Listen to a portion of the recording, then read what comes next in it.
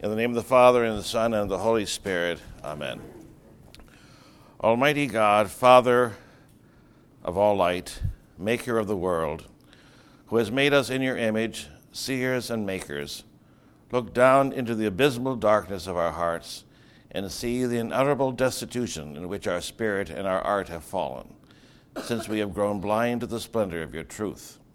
O Lord, who once heard the cry of Israel enslaved in Egypt, who delivered the people with great power and led them with your prophet Moses into the desert, send us now people of vision, who will open our eyes once again to see your incorruptible light. O Lord, who showed to Moses on the flaming mountain the plan of a perfect tabernacle in which a fitting worship could be offered to your majesty, send us chosen messengers and teachers, lovers of worship and art, who will restore with chaste and noble works the beauty of your house. May they teach us to see with pure hearts the splendor of your Son, Jesus Christ, and to express what we have seen in images worthy of so great a vision, through the same Jesus Christ, your Son, your Logos, your art, and your splendor, in whom all things subsist, and through whom, by the power of the Holy Spirit, all are called to be united with you forever. Amen. Amen. Saint Joachim and Anna, in the Father, and the Son, and the Holy Spirit. Amen.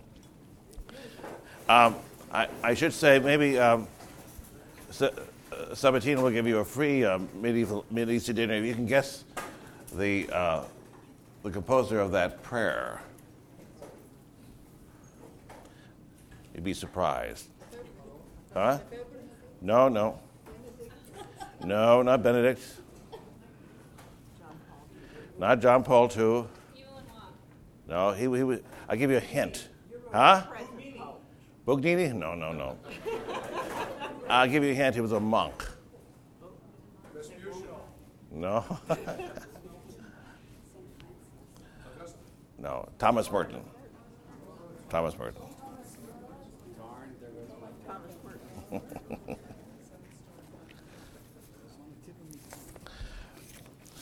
Well, we start by saying, what is a motu proprio? A motu proprio is a papal rescript. What's a rescript? A response to a particular question or situation. It's decided by the Pope himself. It doesn't come from a congregation. It comes from the Pope himself and his own initiative. The actual document begins with the reasons, and then after he gets through with the reasons, he specifies the law. It's signed personally by the Pope, and there have been some motu proprios for some reason written in Italian.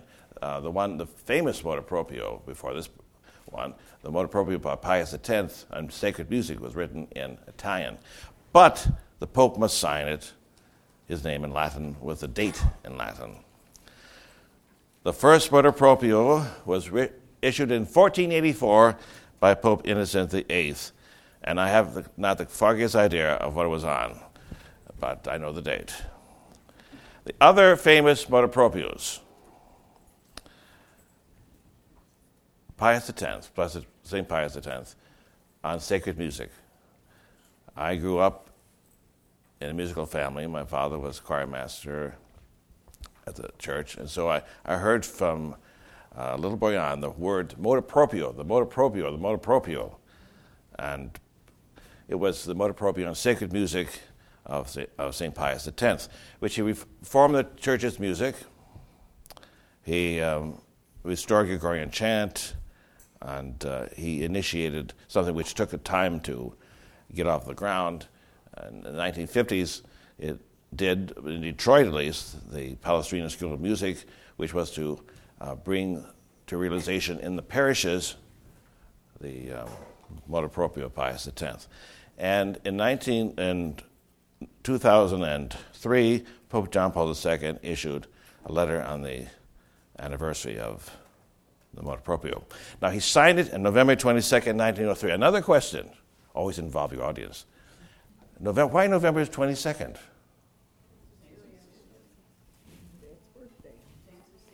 Saint Cecilia, yes. The patroness of music. John the 23rd issued a motu proprio, one motu proprio calling the Second Vatican Council, another motu proprio issuing the 62 Missal. Paul VI issued a motu proprio to restore the permanent diaconate. Pope John Paul II issued a motu proprio Ecclesia Dei Afflicta, the Church of God in Agony, in which he excommunicated Archbishop Lefebvre and the 4 bishops he consecrated, and then established the Fraternity of St. Peter, and then enlarged the indult which he had given for the older Mass. A motu proprio overrules all other papal instructions on this particular issue and overrides canon law. It's very important. Now, I understand that I'm not a lawyer, but legally, in American legal opinion, sometimes the word motu proprio appears, but more often the phrase sua sponte, which means the same thing. This motu proprio, Summorum Pontificum, people documents get their name from the first 2 or 3 Latin words. And I guess they're composed that way, so there would be some words that could be catchy. It was issued on July 7th, 2007. After Pope St. Pius X issued it on Feast of St. Cecilia, I would expect that the Pope would issue this motu proprio on something more fitting. In fact, he issued it before he even signed it, because it came out before. It said it was signed on July 7th, but it was issued before that, so I don't know. The traditional, in it he states that the traditional form of the Mass was never abrogated. Now, in 1988, Pope John Paul II established a commission of 8 cardinals. He gave them 3 questions. 1, was the Mass, the 62 Missal, ever abrogated juridically? When Pope Paul issued the Novus Ordo. Second, do Catholic priests have the right to celebrate this Mass? Thirdly, should this Mass, permission to say this Mass, be extended more widely than it was already allowed? The Commission of Cardinals, to the first question, unanimously said, no, it was never abrogated. To the second question, they unanimously said, yes, every Catholic priest has the right to say this Mass. And the third question, should this be extended to the whole church? 7 of the cardinals said yes. 1, Cardinal Gantine, said no. This went to the Holy Father, and then a motu proprio was drawn up, which was a different approach than the one that Benedict took. But he had the same visitors that Cardinal Ratzinger, who was on the commission of 8 cardinals. The French bishops, the German bishops, the Belgian bishops, the English bishops, the Dutch bishops. And so he didn't issue it. But he told a friend of his, Dr. Alice van Hillebrand, who told me when she was teaching for me at the Notre Dame Institute, she asked him why. He says, it's on my desk, and I will issue it when the time is more appropriate. So at that time it wasn't, and when Pope Benedict, when word got out that he was going to issue the motu proprio, guess who came calling? The French bishops, the German bishops, the Dutch bishops, the English bishops. But I always was puzzled why the French bishops were so concerned. They're building more mosques in France, than churches. A poll taken by Le Figaro of the French population said that 30% of French people consider themselves atheists. And they're worried about the Tridentine Mass, In fact, the Figaro, another French newspaper, took a poll because they said nobody wants it. Well, they showed the majority of people in France said that it should be the vote appropriate should be issued.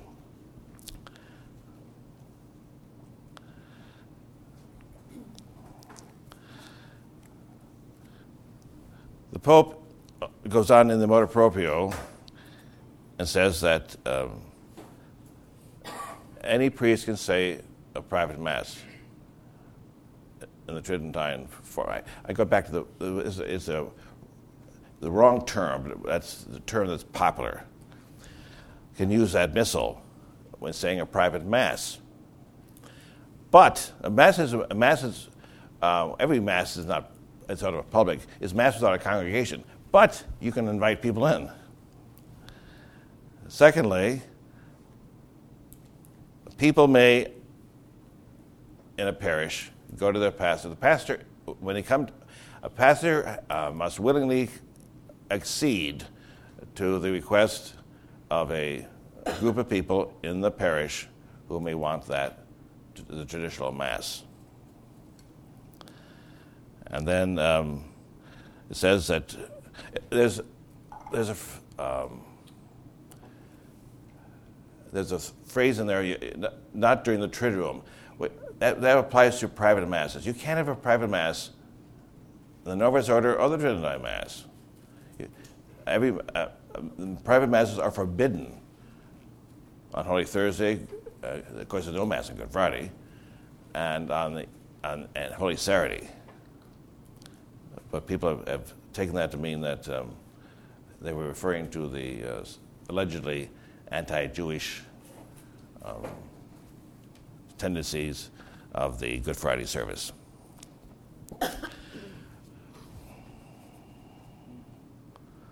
Now, if the pastor will not accede to the desire of the people, they can go to the bishop to see if he'll accommodate them. Maybe the pastor cannot doesn't know the rubrics, but if he won't try to get somebody to come in, they go to the bishop and see if he can do it. And if he doesn't cooperate, it's right in the document. They can go to Rome, and it's their problem then. The Mass can be offered on weekdays, Sundays, and holy days. The only restriction is no more than, as I rated, no more than once on a Sunday or holy day. And a bishop can, if he wishes, can establish a personal parish. That's a parish that only has the old Mass. Also, the pastor may allow the celebration of the sacraments, baptism, matrimony, penance. There isn't much of a difference in penance, and anointing of the sick, which is may make a aside. That is one sacrament that really lost a lot in the Reform. Now the hands are anointed and the other part you anointed, but in the old rite, all the senses are anointed. I mean, that's a beautiful gesture.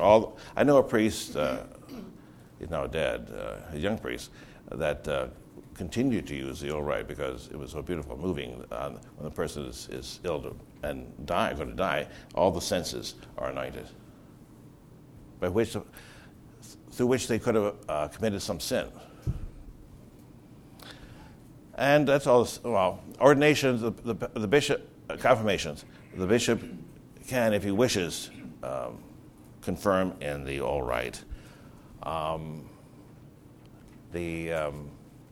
then you can have funerals and weddings and then special occasions, which probably means anniversaries and reunions and things like that. Now, why?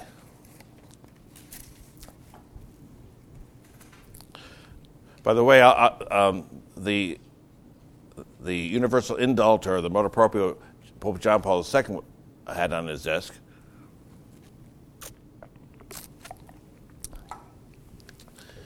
was a little different approach. It said that every bishop was to have in his cathedral a Latin Mass. Didn't specify what missal. And he was to see that in the major churches of the diocese that there should be one Latin Mass. And that every priest had the right to celebrate Mass in Latin. And if he chose to celebrate Mass in Latin, he had the right to choose which missal to use. If he chose the missal of Paul VI, he was to follow the rubrics of that missal. If he chose the missal of John the 23rd, he was to follow the rubrics of that missal. But he allowed for the readings of the vernacular, allowed for prayer of the faithful, and there's something else he put in. And also that a pastor could decide to have a Mass in Latin, and up to him which a missal. It was a more simple approach, but Benedict took a different route, but the same end. Shortly, in summary, really, he did this in order to reconcile the church. Before it came out, the United States Bishops' News Agency issued a statement which I believed was the best expression of the reason why he would do it. To reconcile the church to her own tradition. That if there had been a rupture there, and like in a family, where you restore your tradition, and the family nothing seems to go right because something's been interrupted, something's been cut up, and to reconnect with their own tradition. The Pope wants to reconcile the followers of Archbishop Marcel Lefebvre, who, if you know who he is, he was he's the bishop Archbishop is now dead and excommunicated, but he established a seminary in Aachen, Switzerland, to train priests to celebrate the Old Mass. And Pope Paul VI suspended him for ordaining priests without permission, and then he was excommunicated for consecrating bishops. But Archbishop Lefebvre was the Archbishop of Dakar in Senegal. And he was one of the leading, he was the Superior General of the Holy Ghost order.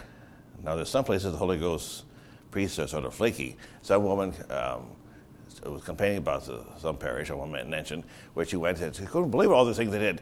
I said, that's the Holy Ghost priest. I said, you know who once was the Superior General of the Holy Ghost Fathers? No, Archbishop Marcel Lefebvre.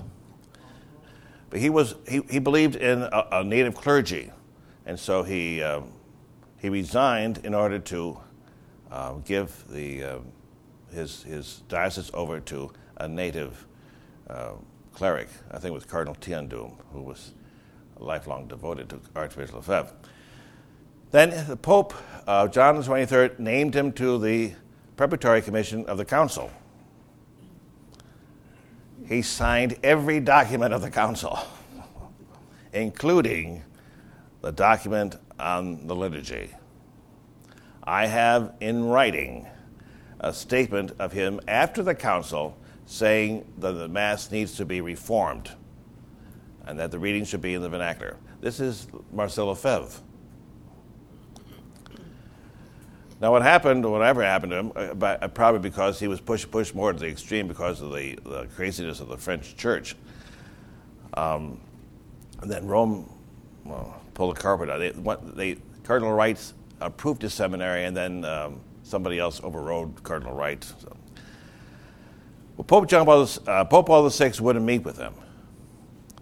Finally, he met with him and laid down the law. It wasn't a friendly meeting.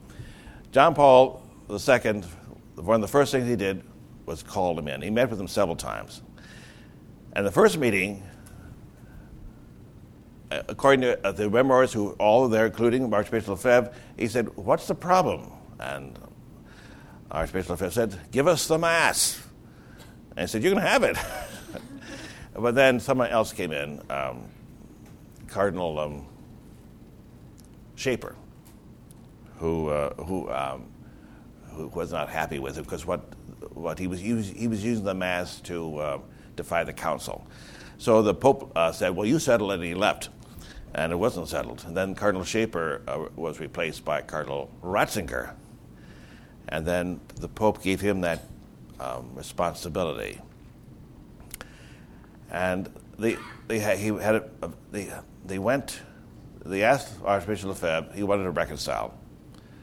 Name some cardinals that you would agree to official visitation of your order for the Pope. He named 2 cardinals, either one, Cardinal Odie and then Cardinal Gagnon. The Pope selected Cardinal Gagnon, Edward Gagnon, a Canadian Sulpician, who was then the president of the Council of the Family, to go and spend time with him. He spent over a month. And I like to say that on his way back, he didn't go back to Rome. He came to Arlington, and he stayed at Lady of Lourdes, where I was in residence there, and he would give several talks in the family. But he was staying there. He was writing the report to Cardinal Ratzinger for the Pope on his meeting with Archbishop Lefebvre and his followers and what he would recommend. Cardinal Gagnon is now very ill, so you're remembering your prayers. I know what he told me he recommended. He said he would grant universal use of anybody who wanted to have the old Mass, and then if they didn't come back, excommunicate them. So, but he had some very, I'm getting off on a tangent, but his observation, which he made to Bishop Keating, who gave him a dinner while I was here. He said, while he was visiting the Society of Pius X, he saw many acts of sacrifice. These priests would travel all over to celebrate the old Mass, and on Sundays several times. And a couple of them were in car crashes and died. He saw young men and women who had come from wealthy families, gave it all up, and they had joined orders, and they're sleeping on dirt floors. He said he saw many, many acts of sacrifice, but not one of humility. So, he said that the pride was just notorious. Anyway, and here's from a friend of the traditional. So the Pope John Paul II said, "We'll give you a bishop if you reconcile, agree to the protocol, which you accept the teachings of the Vatican Council in the light of tradition." And then Archbishop Lefebvre signed it. Cardinal Ratzinger signed it, but then Lefebvre went back on his word because he didn't trust the people around the Pope.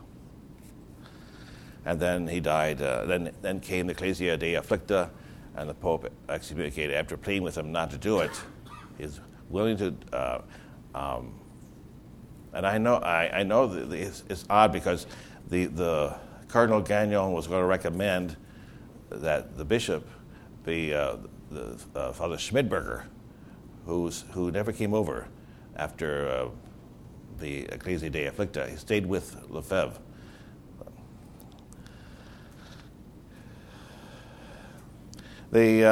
So that's one reason. No, there's no Lefebvreite place. That's the place on Road 7 is not connected. When I was at St. Catherine of Siena, we had reconciled some people from the parish, but the priest is a priest there from Baltimore who had a disagreement with Archbishop Borders, the Archbishop of Baltimore, who never became a cardinal, and he went out there, and there's a long history when you become a schismatic, danger, because you're all alone. Father Gedra, who was opposed to, he opposed Cardinal Boyle's decision to integrate the schools in Washington. So he left and moved into some rectory in Northern Virginia. Then he came back. Well, then when they changed the Mass, he moved across the river again. He came to settled in Vienna, and he in the house that Saint Athanasius was. And at that time, I knew the main financier for that parish, who helped him build, but he later was reconciled to the church and became through the instrumentality of Bishop Welch. Well, they had, when Father Gedra died, reconciled. When he was dying, Bishop Welch went to the hospital and he reconciled. But then he got better. Then he came out. But the last time, it held. But then when they came for the funeral, the people from Pius X came in and had the funeral out there at St. Athanasius. They weren't in that church. They were in some other church. Had his body. At St. Michael's in Annandale, they had, with his family, they had the funeral, and Bishop Lyons, the auxiliary of Washington, came over and celebrated it.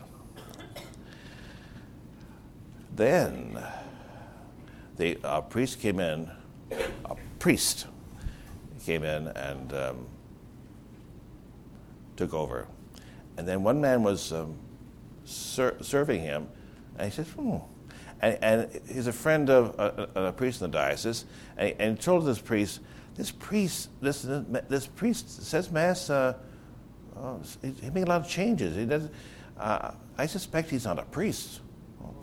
So this priest, Father Micah, went to Bishop Welch, and Bishop Welch did a grand gesture.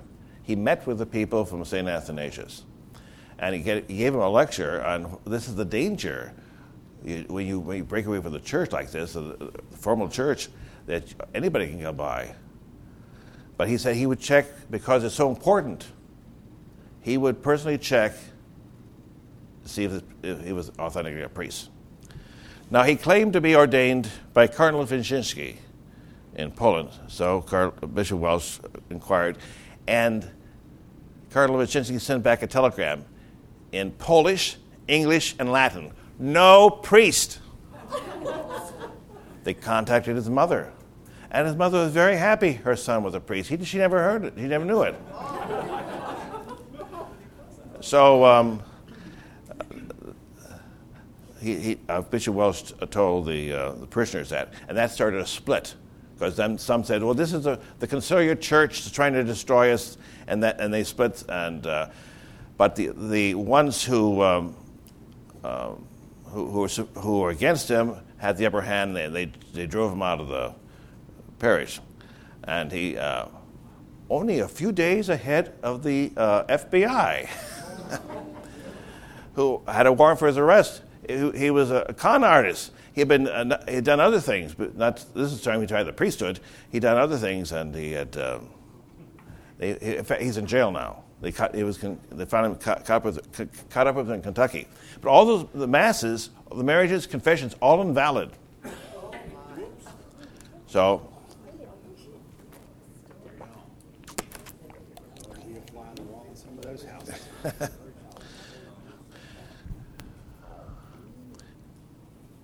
The Pope wants to reconcile, but that's not the primary reason for it.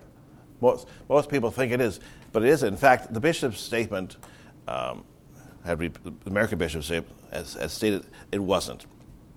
It was to reconcile the church with her own tradition. He's aware that many people are attached to this Mass, as Pope John Paul II said, from their early childhood. As he was. That's where he got his vocation. But also he said he's aware of the phenomenon where the younger people, have attraction to this Mass. I remember taking my mother, who was at that time 82, 85, to the Mass in St. Mary's in Chinatown, where the Indult Mass in Washington. And we were sitting there, the place was crowded. My mother looked over the place and she turned to me and she said, "Where are the old people?" There were some few there, but most of the people were under 40. And then he also, this is overlooked by the press, he wants to fulfill the Second Vatican Council, because there was a disruption there, and that to show the continuity and to reform the reform, to make the present missal more in line with tradition. And one way to do it is to connect the church with her own tradition. And he says in his letter to the bishops, that it'll influence the way we say Mass in the ordinary form of the Mass. I know you're going to have a class on the history of the Mass, so I have to give you a brief history because I won't make any sense why he did this unless you know what happened before. The first 3 centuries of the Church, everybody, the same Mass. There's no Eastern rites or anything. Everybody, Syria, France, everybody, first 3 centuries. But then everybody, the cultures in the different patriarchates of the different churches began to have develop their own way, organically. Key word, organically. In the West, it was centered around Rome. Although everybody liked to do their own thing, especially the French. But as the Pope says in the Motu Proprio, that Gregory the Great in the 6th century conserved the Mass as it was celebrated in Rome. That's the Mass we're talking about. The 62 Missal is the Mass of Gregory the Great, developed organically. That goes back 1,500 years. And that's why you can't call the Tridentine Mass, because it goes before the Tridentine, Council of Trent. The Council of Trent codified it and reformed all the liturgy was in shambles, and they just developed the printing press so they could come up with a set formula.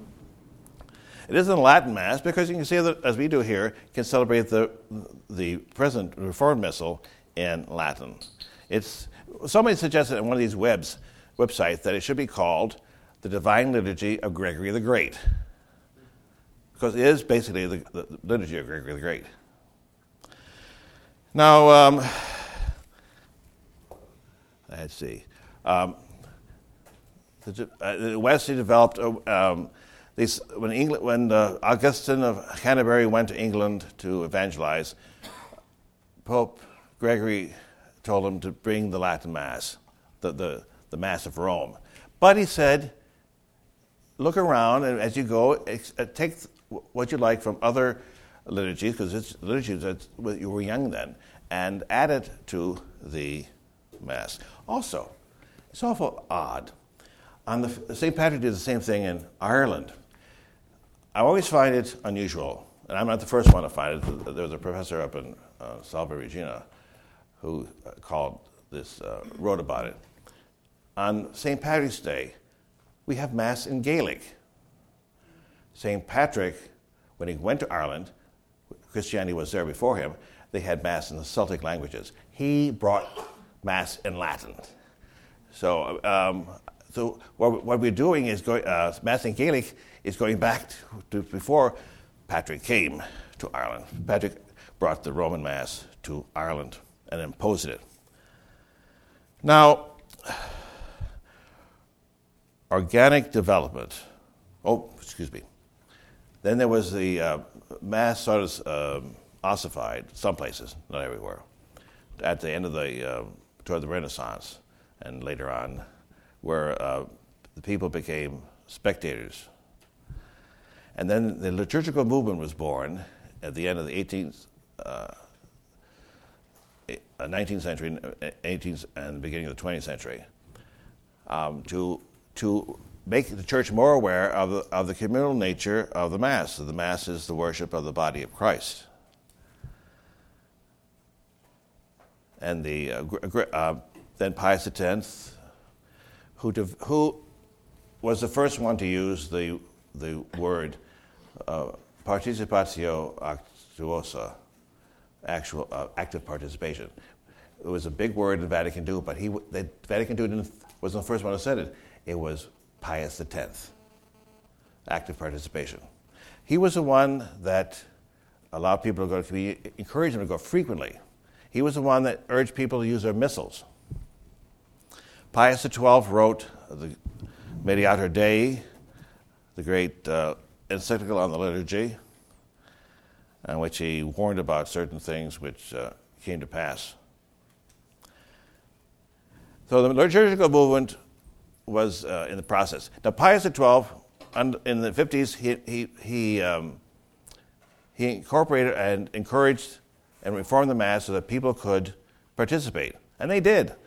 When I was in school in the 50s, every class took a turn in singing the Mass. We had every day we went to church, and it was a high Mass. So Monday through Thursday, each class would take a turn singing the Mass. On Friday, the whole school body was singing the Mass. I went to New York for a trip. My aunt took me and my younger sister, to New York in early 1958. We went to First Friday Mass, evening Mass, at St. Vincent Ferrer. And a lot of Broadway people there, and the church was filled. And they all sang the Mass of the Angels. It was very moving. So I grew up being exposed to participate in Mass. So I know there were places that didn't have it, but there were places that were.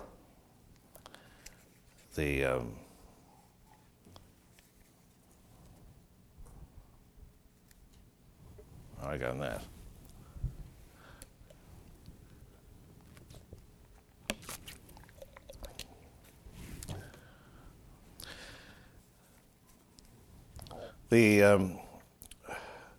So the Bishop of John the 23rd incorporated all these changes in regards to the participation of the people. And if you see the Mass that Bishop Sheen narrates, it's a Mass of the Old Mass version in 1940. We see all these people going to church. I showed it a couple of years ago to some young people. They couldn't believe that these are streets. They're typical. If you grew up that has mobs of people going to church, but it's 1940, not the 1962 Missal, because you notice that in the Mass, everything that subdeacon reads the epistle. Well, then the priest reads the epistle. And they're sitting while the choir was singing the sequence, Victim Pascale Laudes, and all of a sudden the priest gets up, goes up to the altar, and reads the gospel, and which the deacon will sing afterwards. Well, in the reform of the 62 Missal, that was all that was dropped. He didn't do something twice. It was read by the deacon or the subdeacon, which was their proper roles. The priest didn't read that. That's the Missal, 62 Missal. The organic development, which the Pope believes in, is that the liturgy developed. No group or persons or one individual thought it up. Over the centuries, the rituals developed. They weren't invented. I was reading a book on this, and the question was raised, where does slang come from? I said, oh, that's right. I've wondered how did this get started, these words, like the word bad, which means good. How did that start? So, and this person explained, it's in the colloquialisms, in the ferment of colloquialisms, these slang expressions are born. They're not invented by a committee, like a slang committee united. So as the same way the liturgy develops over the century,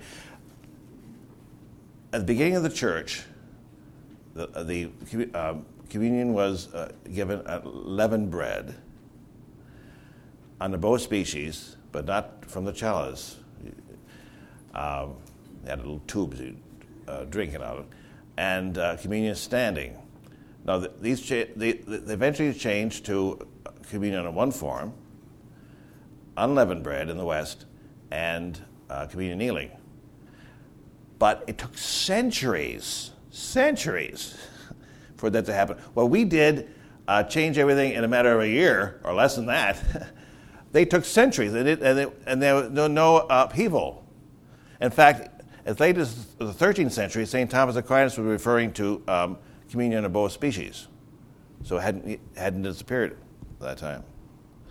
So it was a long time where it grew, developed. Some fell away, some... The Pope calls it like you're growing a plant. You're a gardener. I have the quotation here somewhere where the liturgy is... here it is. Just as the gardener cares for a living plant as it develops with due attention to the power of growth and life within the plant and the rule it obeys, so the Church ought to give reverent care to the liturgy through the ages, distinguishing actions that are helpful and healing from those that are violent and destructive. Now, there is an unlikely exponent of the development of the liturgy. He wasn't Catholic, and he is revered by New Agers. But he wrote a book, The Transformation Symbolism in the Catholic Mass, which he deals with the Mass in the Catholic Church and the Orthodox churches. The psychiatrist Carl Jung. He says, the Mass's symbolic content would be profoundly alien to man were it not rooted in the human psyche. Religious forms have grown spontaneously out of the basic conditions of human nature, which are never invented, but are everywhere the same. He's taking all these things in ritual come from something within the mind, the psyche, the makeup of man. The symbol of the Mass penetrates into the deepest layers of the human psyche and its history. They are evidently among the most ancient and most central of religious conceptions. I give an example. At a Mass we use incense. The rite has always called to make the three signs across from left to right, and then you form three circles. Now that was just recent. Well, maybe about 10 years ago, dropped, and you do boom, boom, boom. Although the Holy Father does this the other way. But why remove something without finding why? As Carl Jung wrote, they go from left to right because that's a progression. Even Buddhists go from left to right. And Louis Boyer, the great liturgist, who said his famous quote is, "The old Mass is a cadaver. The new Mass is a cadaver decomposed." He said in his book Right and Man, he was saying at the offertory we make a circle to claim ownership of these gifts, which are going to be part of the sacrifice. That's why the bishop and the old rite encircle the church before he consecrated it. The circle is you're setting the thing off. I had was watching on PBS a odd meeting of some different religions. It was again New Age-ish, and they were run by Native American Indians. And at the end, they were saying this Indian got up and said, "No, at the end, we're all going to have a blessing, but we're going to form a circle." Then he went on to describe the importance of a circle in Native American culture. I said, "Hey, this is what he was talking about. These things aren't invented. They're from the human psyche, and they're everywhere." And because Carl Jung in his book goes to the different cultures and finds that similar things that the Mass has, other cultures have. They're not invented, not a committee. Cardinal Dulles said that the new Mass, the Mass we have, is the first time that a liturgy was created by a committee. And then the norms that the Second Vatican Council set for the reform of the Mass, they broke every one of them. This leads us up to the word Tridentine. As the Pope, in one of his books, points out, before 1969, it was simply the Mass. But the break was so great with the new Missal that they had to call the other rite another name, so they called it the Tridentine Rite. But that was never called that. It's called Tridentine Rite because it was one of its codifications was at the council after the Council of Trent.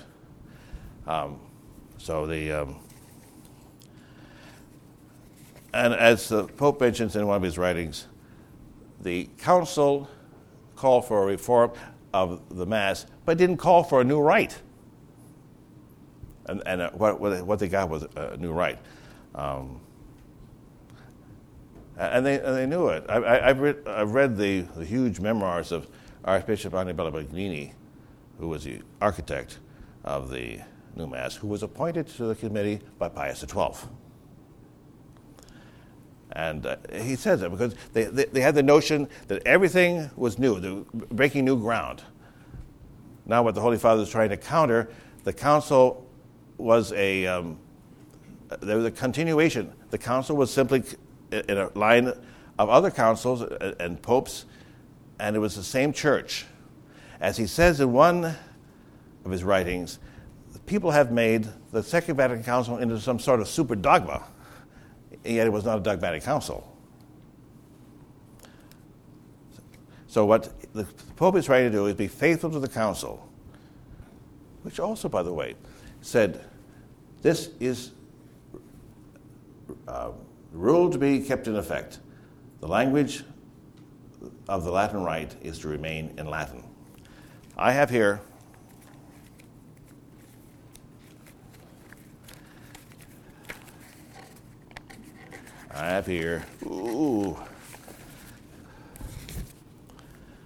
some of the suggestions by bishops of the world before the council. They were asked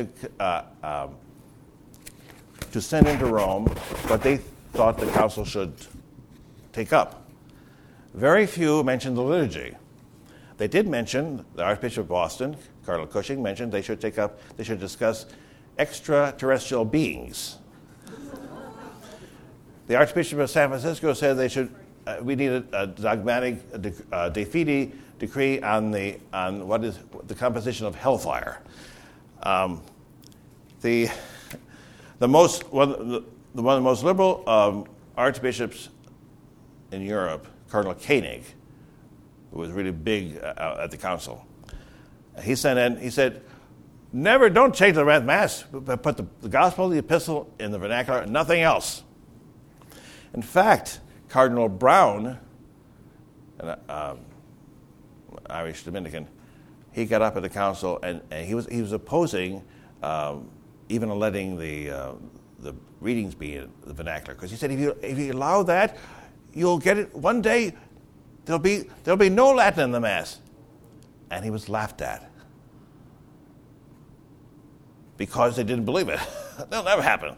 And the Pope John Paul II, he was auxiliary bishop in Krakow. He said they should simplify the pontifical, the rights of whatever the bishop does, especially in consecrating a church. It's right, because it's very complicated. And he said there should be a prudent use of the vernacular, but he warned against the nationalization of the liturgy. And so it's interesting. Nobody advocated any major change in a reworking of the rite of the Mass. No one advocated that the Mass should be entirely in Latin, entirely in the language of the people. These were the fathers of the council. And as I said, Archbishop Lefebvre signed that document. Then the Missal 65 came with some changes, which probably did what the council wanted. Then some more changes in 67, and then the new rite, which was tested in some form with the first synod of bishops, and they didn't like it. So they went back and issued it anyway. So the results, well, I think it will have an effect. I think eventually on the way Mass is celebrated, the normative way, the ordinary rite, the Mass of Paul VI. The reference will fuse into it, and then some things will be restored to the Mass, which have been dropped, like all the offertory prayers dropped, and and also the ecumenism. The liturgical changes have alienated the Orthodox churches. You go to a website, there are very nasty things about the Catholic Church. They tell people drop in at the nearest Catholic church, attend one of the masses, because they're trying to say whether the church has lost it. And that's why the Orthodox Church is very supportive of the Catholic Church regaining its tradition. And organic. The liturgy is on a museum piece. It has to grow, but it'll be connected back. Now we have two forms of the same rite. There are many rites. The Dominican rite, which they did the offertory before the Mass, and it'll affect most people only with the betterment of the Novus Ordo. Now in this diocese we have very little to worry about because the Novus Ordo is celebrated with great reverence. Fortunately, we've had 3 bishops in a row that celebrated with dignity. So, but we don't have any. As I know, we don't have any. As far as I know, we don't have any clown masses or people dressed up as witches giving out communion. As YouTube shows. Oh, I went over. No. Yes, never give a priest a microphone. Father, if you're saying that what the fathers of the councils did not condone or even instigate a lot of the changes, can you point to a particular cause or maybe several causes which are? Well, if you read the document from the council, I mean, there's nothing radical in that. Right. In fact, for instance, the council said the seasons of the year are to be respected and to be kept, but they are to be made to be more in tune with the times. So what did they do? They dropped one season of the year. We were supposed to respect every year. That's the pre-Lenten season. Septuagesima, Sexagesima, Quinquagesima, they dropped entirely. What they wrote, the council, the document of the council is probably the fruit, the ultimate fruit of the liturgical movement. It was a high point, and then what happened afterwards. But do you know what the cause of what happened afterwards is? That's what I'm trying to. Well. The people were infused by the Enlightenment. So the bishops were influenced by their peritus, by the liturgists. The liturgists had more authority and stature than the bishop did, for the most part, and they were influenced by the Enlightenment and rationalism and all this. And everything has to be understood immediately. So you can't have a sacred language. You can't have even artistic, poetic English. You can't have art which takes some time to delve into. Everything has to be immediately known. Even though the more people are educated than they were in the Middle Ages, we're so much more dumb than they were. We aren't dumb. My question concerns the decree itself. On the questions, could you speak up so that people in the back can hear you? My question concerns the decree itself. Article 5 speaks of parishes where there's what is called a stable group of the faithful who adhere to the earlier liturgical tradition. My question is, given the considerable breadth allowed to the meaning of a stable group, and using the Latin text as a guide, how would we define a stable group of the faithful? Well, the word stable doesn't appear in the Latin text. So I guess what do you say? The parishioners, you can't people from all over come in and tell the priest, we want Mass. It has to be a group that is your parishioners. Chatus, whatever the implications of the word chatus.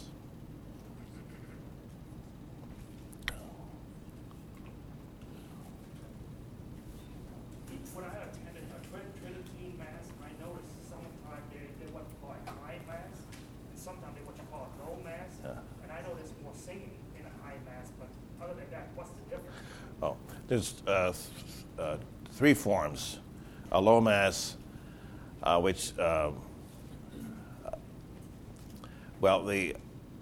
everything singer says no singing unless you're singing hymns, but the priest doesn't sing. And in a dialogue Mass, which is allowed in the 60 Mass, so people respond to the different parts of the Mass. Next is a missa cantata, a sung Mass, which in English countries are called the High Mass. That's when you have the singing, the Kyrie, the Gloria, the Credo, and the prophets of the Mass. A solemn High Mass is when you have a priest, deacon, and subdeacon. And now I'm referring back to the ad, the name of the series, The Most Beautiful Thing, This Side of Heaven. That doesn't apply to the Tridentine Mass as such. That applies to the solemn High Mass. Father Faber, who was an Anglican convert, who wrote several of our hymns, Faith of Our Fathers and Oh, Welcome My Jesus to More. He said that about the Tridentine Mass because it is the most beautiful thing. Someone said it's the greatest ballet in the church. Everything is choreographed, and for the deacon, subdeacon, and the celebrant, and everything. It's beautiful. But it's difficult to do, but it's beautiful. And that's why when Pope Paul VI was about to issue the new missal, he received a petition from the world's artists and philosophers and intellectuals. Graham Greene, Gabriel Marcel, Jacques Maritain, Ingmar Bergman, the film director, and 6 Anglican bishops in England. Agatha Christie, who wasn't Catholic. It goes on. Arnold Toynbee said, "Please don't get rid of this. This is the greatest spiritual accomplishment, cultural accomplishment of the Western civilization. Don't throw it out." Look at all the masses. Bach, even Bach, who was not Catholic, but his Mass in B minor was written for the Tridentine Mass. Mozart, Palestrina, it was all written for that Mass. The artwork, the churches were built around that Mass. And so they were pleading with the Pope, do not let this Mass continue in some way. Now, they said Pope Paul, the story goes, Pope Paul was not interested until he saw one name on the list, Agatha Christie. Now, he was a fan of Agatha Christie's. And so he allowed England, under very, very specific restrictions, to have a form of the Tridentine Mass, a 65 Missal. And therefore, that indult has been called the Agatha Christie indult. But also people like Frank Zappa, Mother Invention. I mean, I mentioned because Young was dead, but Joseph Campbell, Marshall McLuhan, Evelyn Waugh. I mean, these are people who saw something in it, something that takes you up. If you read Time magazine, this issue, from that at the end, that woman, she has her problems with the church. But she said her mother's dying of cancer, and she needs someplace to. She needs some help. She doesn't want to get involved in all this. She wants, but in the Latin Mass, she meant the Trinidad Mass. Somehow she's taken up in it. So give me back the Mass, she said. I mean, it doesn't mean that everybody has to love it or go it, but you cannot despise it because it's the Mass our parents, grandparents, great-great-grandparents went to. The saints. I mean, it's our heritage. It's our memory. Tradition is the memory of the church, and when you break that, you could have a problem. And that's why Pope Benedict has said a lot of the problems we have in the church is due to the liturgical problems. The way it was done, the way it was imposed. I remember Bishop Welsh. He was talking to a group of marriage encounter people. And they asked him about the Mass. He said if he had his way, the old Mass would continue along with the Novus Ordo, which is what he was ahead of his time. And there have been less, I don't know, those days were difficult, so there may have been problems, but at least theoretically, there'd be less problems. Do you think that this allowance of a personal parish might be used in lieu of regular masses at the local level? I'm against that personally. I think that the old Mass should be incorporated into the liturgical life of a parish, a Novus Ordo parish. Now, the personal, some bishops have set them up. They're run by the Fraternity of St. Peter, and it's probably good for every diocese to have one. Like I have a monastery with the Clear Creek monastery with the Benedictines, but I think that it should be part of the liturgical life. It shouldn't be made separate. Something that should be part of the regular life of a parish, even though it may not be the main Mass said, but it's part of that parish. Well, will there probably have to be substantial changes in the arrangements of the altars and probably some considerable expense, right there? No, if you see New Liturgical Movement, they show several places where you would think, how could they say the old Mass there? And they just move things around, and if you're creative enough, you can do it. May not be the best aesthetically, but it's all be done. From which book did you quote Cardinal Ratzinger? About the organic. That was all his writing. This one was the preface to the book on the organic development of the liturgy by Cohen Reed. This is the preface, and also the touching thing he said: why it shouldn't be that something so sacred and great for centuries should be considered awful. And I mean, priests were actually being suspended. There was a priest when Archbishop Rausch was Archbishop of Minneapolis, St. Paul. A priest had a feminist in to preach. He was rebuked by the Archbishop, called in. Then he was on his way out. He told the reporters, "I'm going to continue to do it." Nothing happened to him. But a priest said the old Mass, and he was suspended. Yeah.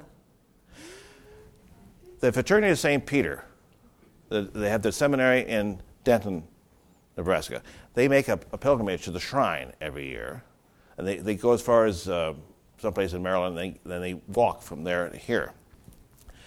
About how many? Maybe about 10 seminarians come. They were not allowed to stay at the Franciscan monastery.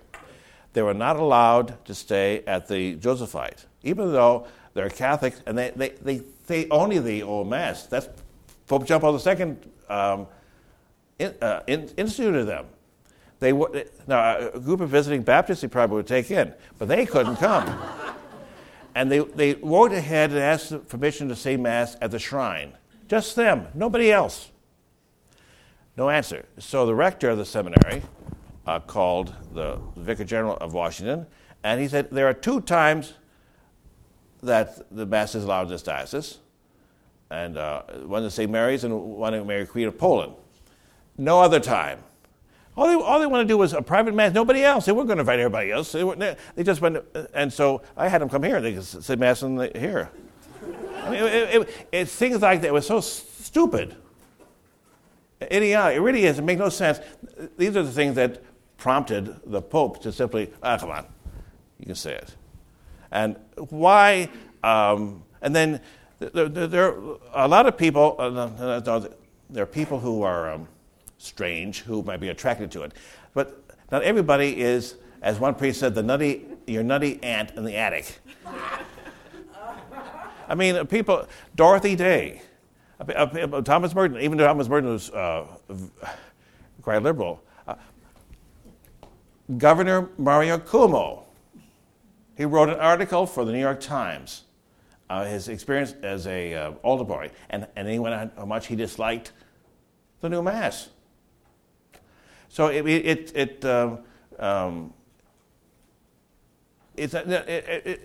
people like the stereotype, like they do in a pro-life march. They get somebody with a weird banner, and that's the focus. That's on the news. The regular people, young people who. Now it's a fact that people don't realize. The people who are more liturgically attuned are the ones who want that, and the Pope mentioned this, and the proof of the pudding is. In the liturgical movement, where was the greatest movement in the liturgy? Where were people participating? Germany, France, Belgium. That's during the 50s and so on. That's where the Maria Laach, all these great centers of reform and participation, the Mass that was alive there. Where is the Pius X most active? Those places.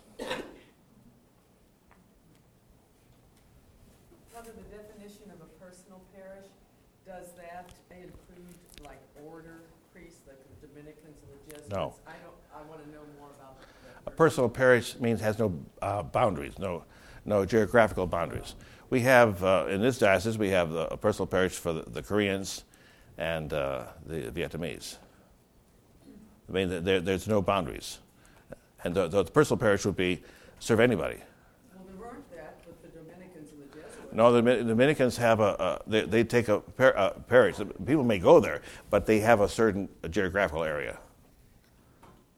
They don't go. Unless I know. Unless they're Dominicans who serve the Vietnamese church. I mean, that's different. I didn't mean that. I mean the parish itself, Holy Trinity, St. Dominic's. No, are they considered a personal parish? No. Okay. No. Thanks. Is the church ready to bring Latin back to the seminaries and back to the schools? Well, I guess it'd have to. If it's supposed to, canon law says you're supposed to teach Latin. Now, we've come a long ways. When I went to the seminary, they dropped that requirement. In fact, they dropped the requirement. You didn't have to get a degree in theology. You get a degree in anything, education or French. I mean, and you're ordaining people without any theological or philosophical background. They realized that was wrong, and they finally decided to implement the council. The council's document on seminary education is nothing like that. And so it's now in canon law and in it is in decrees that it's supposed to be taught Latin. Because you go to Catholic University to study for a postgraduate degree, you have to take a test in Latin. Because you can't. These are primary documents you can't read.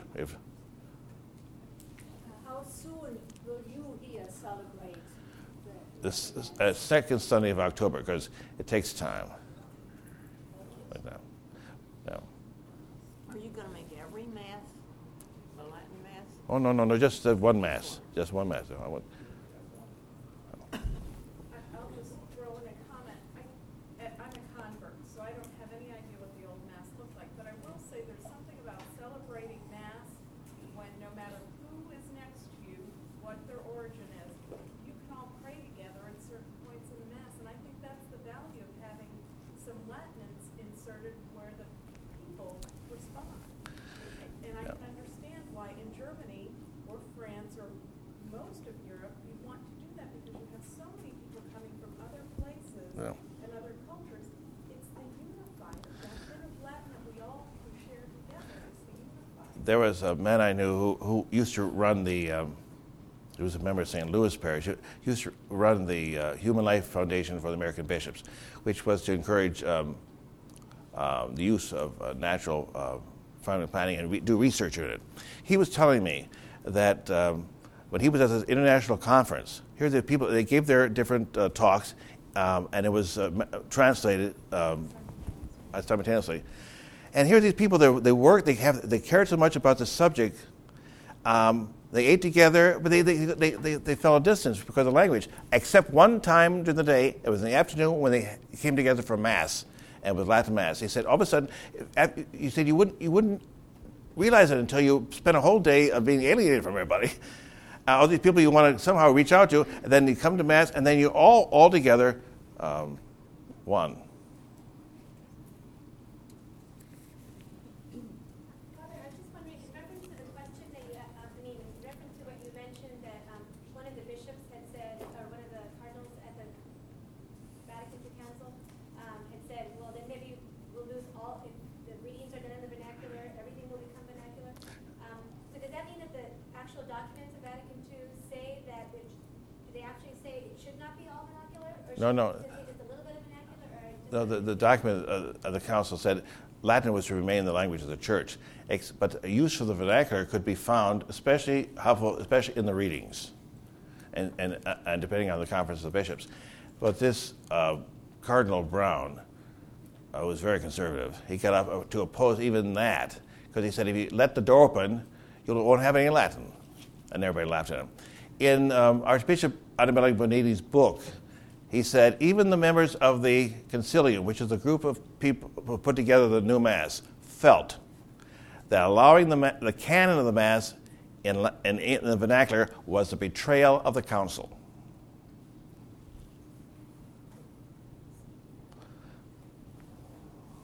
In Article 5, Section 4, when it says that the priest who's using the Missal of 62 must be, or rather ought to be, capable and not impeded by law, can you say, one, what does that mean? Well, he can't be suspended. Okay, but what about the capability? Well, he has to know how to do it. He has to know how to do it.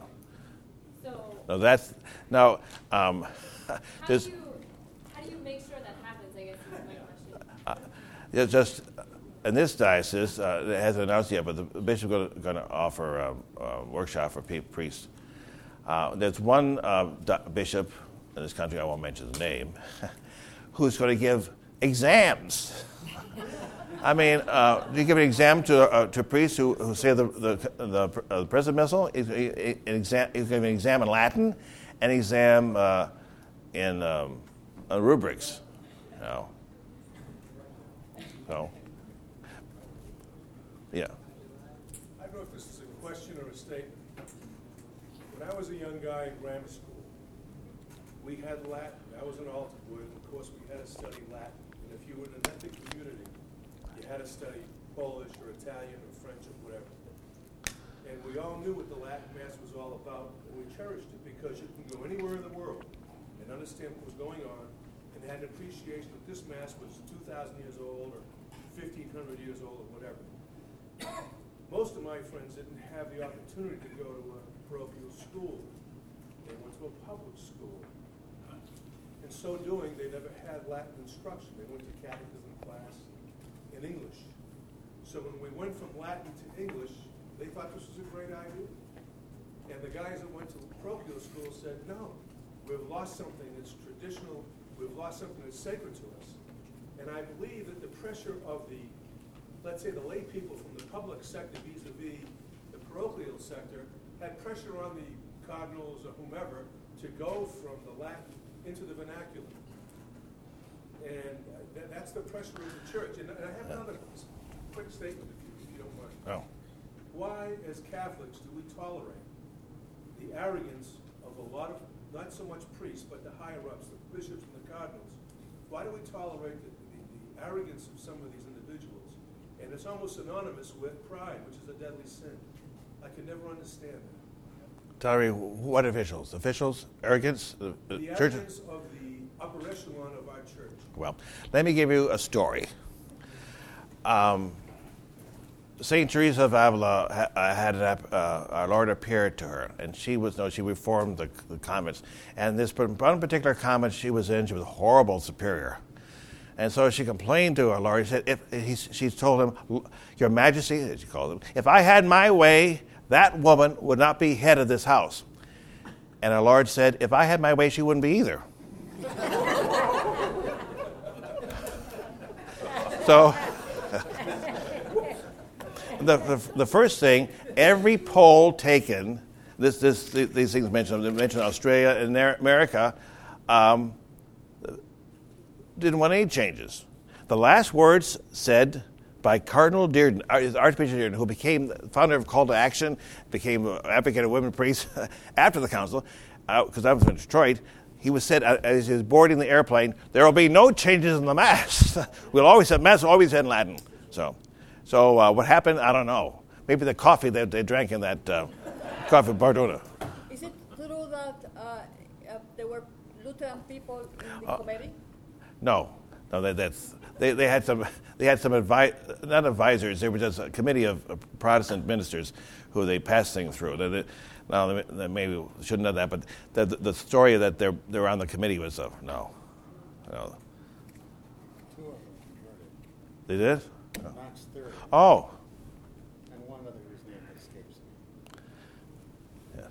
From a musical background, what words of encouragement would you give to, we're taking maybe 10 or 15 guys who know Gregorian chant, and now we're gonna have a big challenge for them to do high masses, assuming that we want high masses around the diocese, to learn the music, to get men together to learn the music. What can you offer?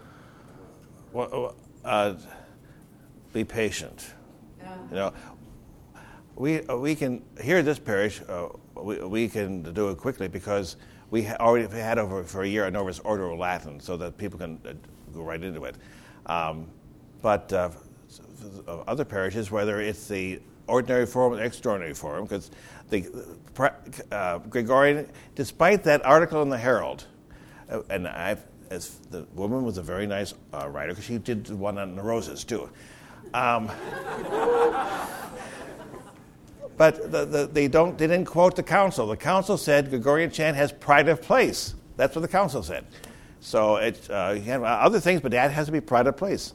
I think in this diocese you'll probably have more open doors than for both. A little more of Gregorian chant Latin. I've been to places where they had a folk group doing the Agnus Dei in Latin. So I'd be very hopeful. Other places, I don't know. If you go to the Midwest, California, I don't know. I mean, it's someone said, Mass, Trinity Night Mass, I want a Mass in decent English. The first translation, if those of you remember it, horrible. Lamb of God, you who, that soon ended. But now we're getting a beautiful translation. Father Boudet was at the installation of Bishop Neinstadt as a coadjutor, and they used the new prayers. And it's beautiful. You deign, and all these, we beseech you, all these words are there in the Latin, but were dropped by the barbarians who did the translation. I have a question about saying Mass in Latin. Does the priest have to understand word for word what he's saying in Latin in order to celebrate it validly? No, he should have a basic grasp of it. But But no, because he has to be able to say the words. Isn't magic. He should have some consciousness of the words. Why don't you just reissue the St. Joseph's Missal? It had Latin on one side. Well, that can still be used. I have a St. Andrew's Missal. I still have mine. And the St. Andrew's Missal was very up to date because it had Vespers and Lauds in the back. And the melodies for different masses you could participate. I mean, people did participate. Maybe some places they didn't, but they a lot of places they did. It was more movement was toward that. Is the divine office different in the old rite?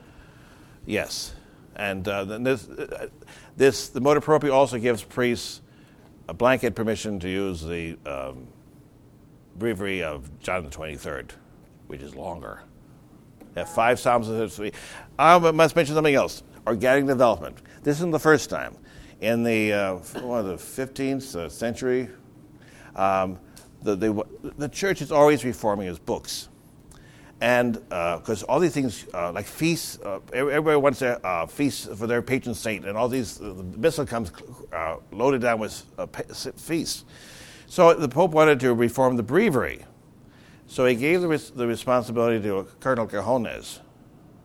And he did a total revision of it. And upset a lot of people. In fact, Francis de Sales refused to use it because they said, these psalms were always said in the morning, and our Lord prayed them in the morning. How can you now make them in the evening? And finally, after 5 popes, they finally, Pope Pius V restored the breviary and dropped the reform. So there are some potholes in the road,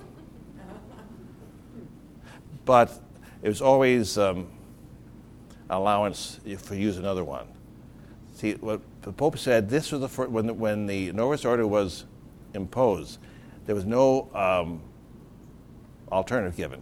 When Pius V reformed the Mass, it was a Missal, he really kept the Roman Missal and all the other rites. The Mass hadn't needed reform because people were putting invocations of the Blessed Mother in the Gloria. I mean, all these things were added.